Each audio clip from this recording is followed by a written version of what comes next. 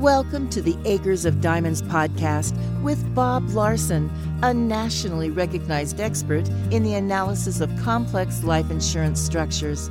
In the Acres of Diamonds podcast, Bob talks about the flip side of owning a life insurance policy that your client has outgrown or that has underperformed. We share insight and strategies to help advisors maximize the effectiveness and value of their clients' life insurance policies. Hello and welcome to Acres of Diamonds with Bob Larson from the Settlement Masters. Today, we're going to be answering a single question. It's not a simple question, it's a single question, and Bob's going to address this. The question is, what are some of the ratios a provider uses to price a policy? Good afternoon, Bob. How are you? I am great. I'm filled with the holiday Christmas season spirit, and I'm great. I'm really excited about answering these questions for the listener. Yeah, absolutely. For those that are listening, for us, it is right before Christmas. I know when this is produced, it'll be about mid-January or toward the end of January. So we're hoping you're still riding high from those holidays and you had a great time. Hey, Bob, before we get started today, for some of those listeners that are just joining us, or some of the listeners that maybe have caught a podcast or two, but not a lot of the information in general that you're giving, can you give us an overview or help us to understand what a settlement of life insurance is and why the advisor needs to know about this as an emerging market and why it needs so much attention from advisors right now? Great opening question, Eric. A settlement at the basic level is a sale of a life insurance policy to a willing buyer, and the willing buyer is an institutional trust that invests in life insurance policies as an investment. The emerging market part has been happening over the years as a result of the aging population. Mm-hmm. More people, 10,000 a day, are turning 65. All those people have parents and grandparents. The age of that group is being pushed into a very large group. That's one issue why this is relevant today. The second issue is that life insurance companies have not earned the kind of money that they need to operate successfully over the last 10 years. Bonds that they invest in have not been producing the kind of revenue. So they made a decision 2 years ago that I don't agree with. The decision was to locate a block of clients that are old enough where they're going to have to be paying off the benefits in the next 5 to 6 years, raise their cost inside the policy so that they can't afford it, to get them off the books. Mm-hmm. And that's what's been happening. $143 billion of face amount of life insurance is lapsing or being cashed in this year and every year for the next 11 years. So the market has exploded. Unfortunately, most advisors are not aware of it. They will be, largely due to fiduciary laws and anti-discrimination laws against seniors that are coming up. They will be, but I'm asking them to do it now because of all the things that we can do to help these people.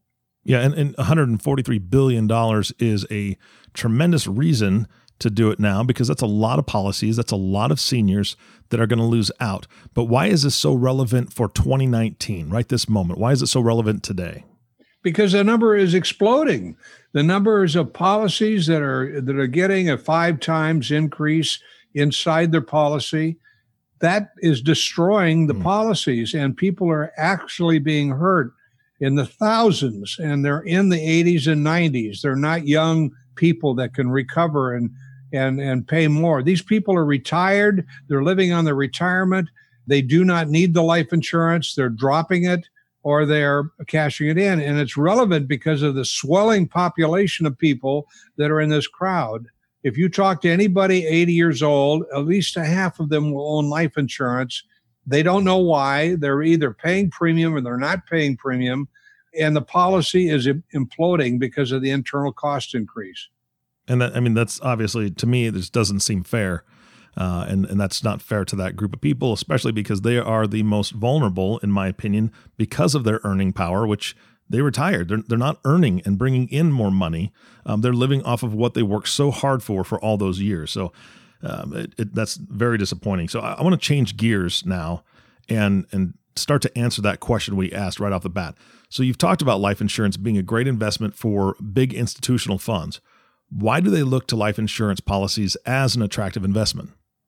Well, big investment funds, big institutional investment funds like pension funds, BlackRock, Apollo, funds that buy businesses, they have found another investment class that they can predict the outcome, the return on their money. They can predict it with great certainty.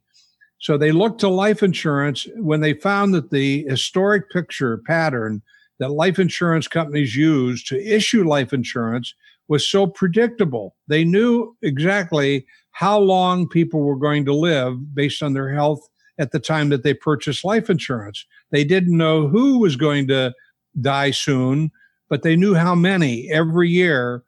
Every year they could predict how many people were going to die at each age.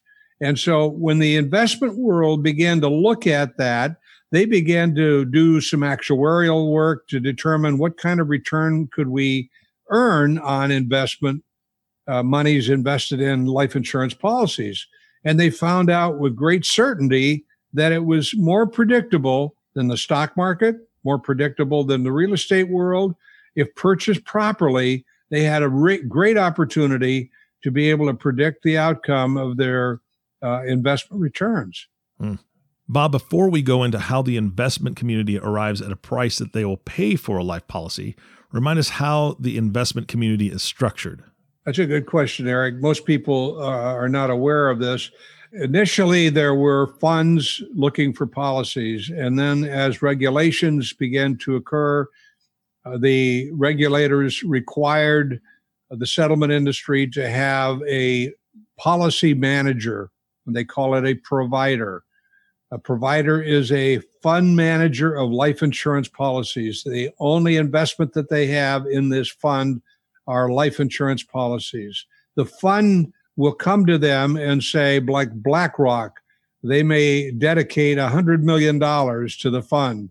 And they'll say, we want 16% return on our money annually. And so the provider then has to calculate what kind of policy in bulk would be able to provide that kind of return. And that's their job, the provider. Then there are brokers, and the broker is someone that locates and facilitates the process of gathering information and communicating information to the policy owner. And that broker is a very important piece in the structure because they are the ones that take on the liability with the buyer if when they're talking to the buyer or if they're dealing through an agent or advisor, they have to make sure that the proper information is communicated, that the proper forms are signed, that all the information that the provider needs is packaged before they send it off. And that's what the typical broker does. There's a whole lot more that they need to do, but that's what they typically do. So those are the three steps: the fund, the provider, the broker, and then, of course, the advisor is the fourth piece that is needed in the transaction. So using that information, I'm assuming that this is going to answer this question, but is that how the provider arrives at what policies they want to buy? Yes. The provider decides based on certain criteria. They utilize 3 or 4 factors, one of which is the chronological age of the seller, the client, 2, the paper that the policy is written on. In other words, the carrier that the policy is written from. It has to be a quality AA or A rated carrier so they know it's going to be in business. There has to be a premium to death benefit ratio of under 5%. And there are life expectancy studies that must be done by the broker or on behalf of the broker for the provider. Life expectancy has to be done. Usually 2 or 3 of them have to be done by independent actuarial firms. And then taking those 4 things into consideration, the provider is able to identify the policy that will provide the kind of return if purchased in bulk, meaning that they can't have one policy. They have to have hundreds of policies within the pool. which is the thing that life insurance companies operate in. It's called statistical probability. Mm-hmm. And if you have 100 policies or 200 that meet the criteria of the investor, the fund, then you're going to drive with certainty the right kind of return rate. Bob, everybody has a life expectancy, right? I mean, I expect to live past my next birthday, I hope. I think we all hope for that, right? Can you just remind us what life expectancy is in general and what it actually means in calculating the price the provider will actually pay? Yeah, good question, Eric. Life expectancy is mostly misconstrued because life expectancy tells the provider and the client, based on their health and all the criteria I just talked about, what is the life expectancy of that individual based on a pool of people with like medical background and like medical history. The life expectancy is telling us an age at which that pool, in that pool, 50% of them will have passed, but yet 50% of them are still alive. So if we get a life expectancy, for an example, of 10 years for a 75-year-old client, what's that saying is that 50% of those people that are 75 with this medical condition in 10 years will have passed away. But it also says that 50% of them are still living. So with that ratio, life expectancy can tool the rate of return based on the other criteria for a bulk or a pool of 100 or more policies.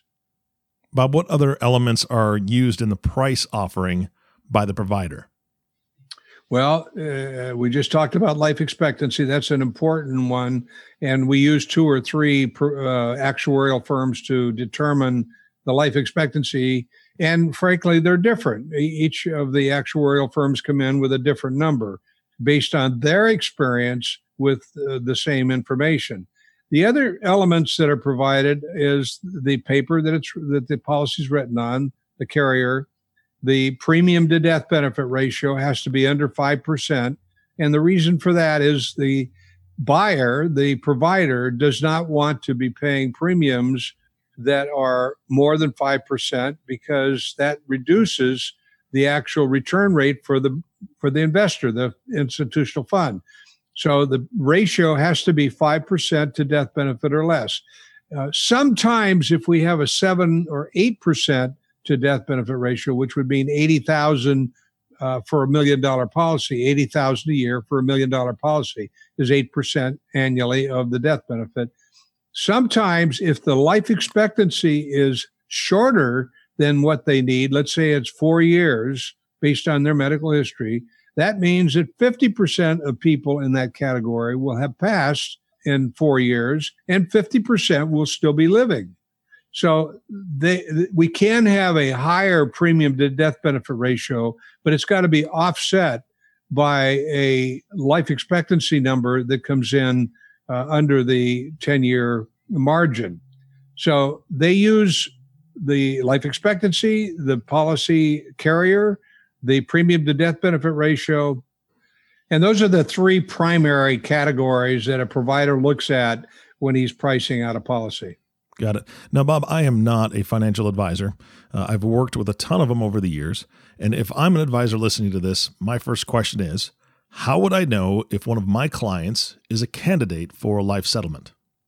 Well, the first thing is, Eric, if they are in the 80 plus category and they own life insurance, that is the number one thing you'd look at in terms of offering them a diagnostic comparison. I'm going to give you a scientific approach to this, a diagnostic comparison of the present value of keeping the policy versus the present value of the price that we could get for them in the settlement marketplace. An advisor won't know if the client is a candidate unless they understand he's got to have some medical background history. He's got to be really close to 80 plus. In order for him to have a 10-year or less life expectancy. And the only way you can really determine that is to have them go through that diagnostic process. Okay, so then my next question is, I've got a couple of those clients, let's say 80 plus, really close to 80, and I think I've identified a couple. What can I tell my client as to why he should or she should consider a life settlement? Well, I tell them about the problem, Eric. I would immediately say that there are 8 carriers in this industry that have raised the internal cost of insurance, and it's destroying the life insurance policies. And if you have a policy and you're in the age group, you need to have this diagnostic completed in order to determine what to do if you have a problem. And the solution can be either a settlement or a restructuring of the life insurance contract you have. And you'd want to say, Mr. Prospect, because of this problem of there's 143 billion of face amount a year that is being affected by this cost of insurance increase, your policy may very well be in that group. And our service allows us to be able to determine if there's a problem, and if so, how to fix it. The fact that you're going to be able to talk to them and say, hey, we can take a negative and turn it into a positive, that's great. But as an advisor, what should they be telling their client their policy might be worth? Well, that's something I tell a client, an advisor, please don't do. Just tell them that it'll be, if they're the right candidate, if they qualify, it'll be significantly higher than their cash surrender value. We don't know until we go through a pre-qualification whether or not the policy will even price. So and many times an advisor will give a client an idea that is way beyond or way under what the real market would bring to that policy. And when they do that, it kind of sometimes postpones the deal or takes it off the table. If they tell the client it's worth more than the market could bear, and we come in with a lesser number, the client is disappointed. Exactly. So we tell them not to give them a number, just to tell them if you're a candidate and your policy is infected by this problem, we can help you fix it, or we can drive a value in the secondary market that could be significantly higher than your cash value. Yeah, no, that makes a lot of sense. The last thing we want to do is disappoint a client or get their hopes up for something that may not work out the same way we said. So that's definitely something to be careful of. Moving on to something else, 2019 we're at the beginning of 2019 here, and most advisors are working on their goals and what they're going to do for their business for growth. And there's all sorts of things that they should be doing during this time. Taking on something else can seem really, really difficult, right? I mean, it can seem like a hard thing to do. So how can an advisor incorporate this service into their practice for 2019 and beyond with what they're already doing every day? That's a great question. We're creatures of habit. We form habits and they kind of control us.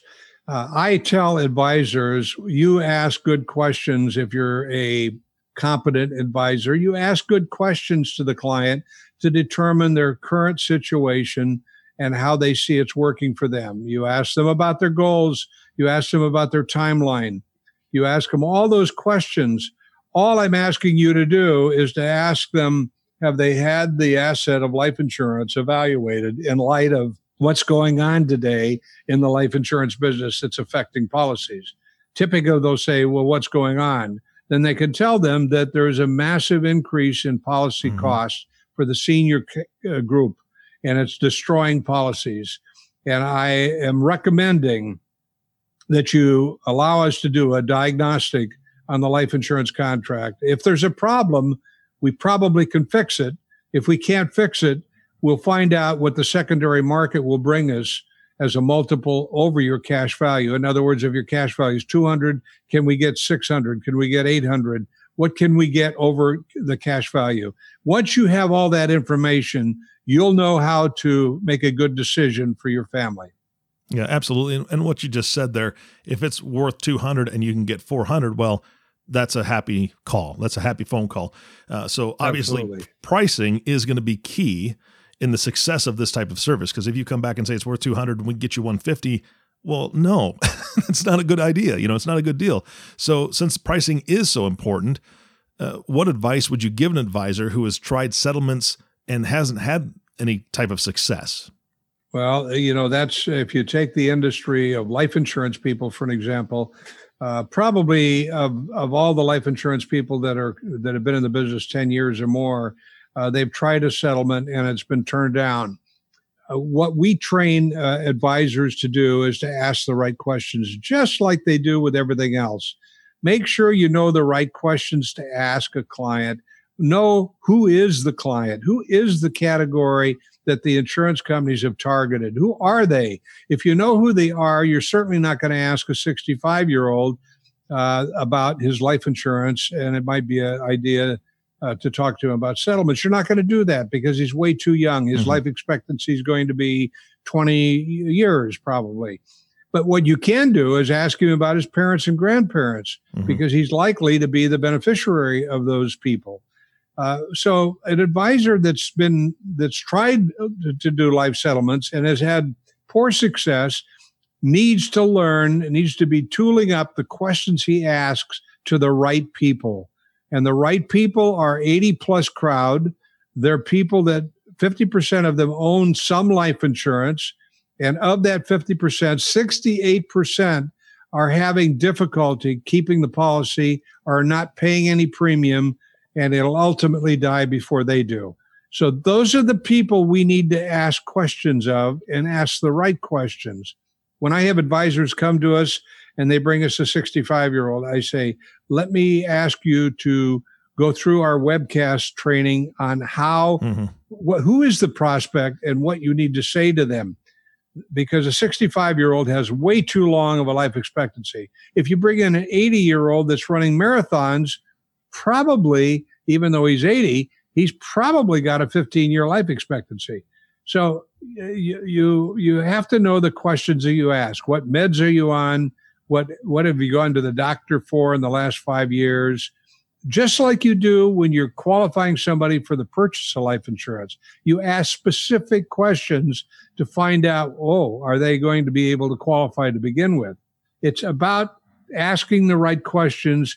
Great advisors are great qualifiers, great question askers. Yeah, definitely. And so that's what I want the audience to hear.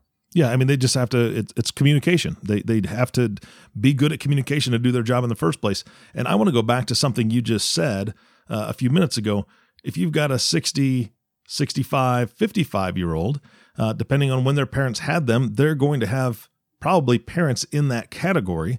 And that is something, advisors, that you should know about your client anyway. If you do not have your client book segmented, in other words, doing an advanced client segmentation on your book, if you don't know which of your clients have parents that are still alive, that's a huge thing, because you should already know that, because are they going to get an inheritance, or are they going to have to be taken care of those parents? Because so many of them are in a sandwich, what we call the sandwich generation right now, where they have kids and they have parents, and they're still trying to help take care of both.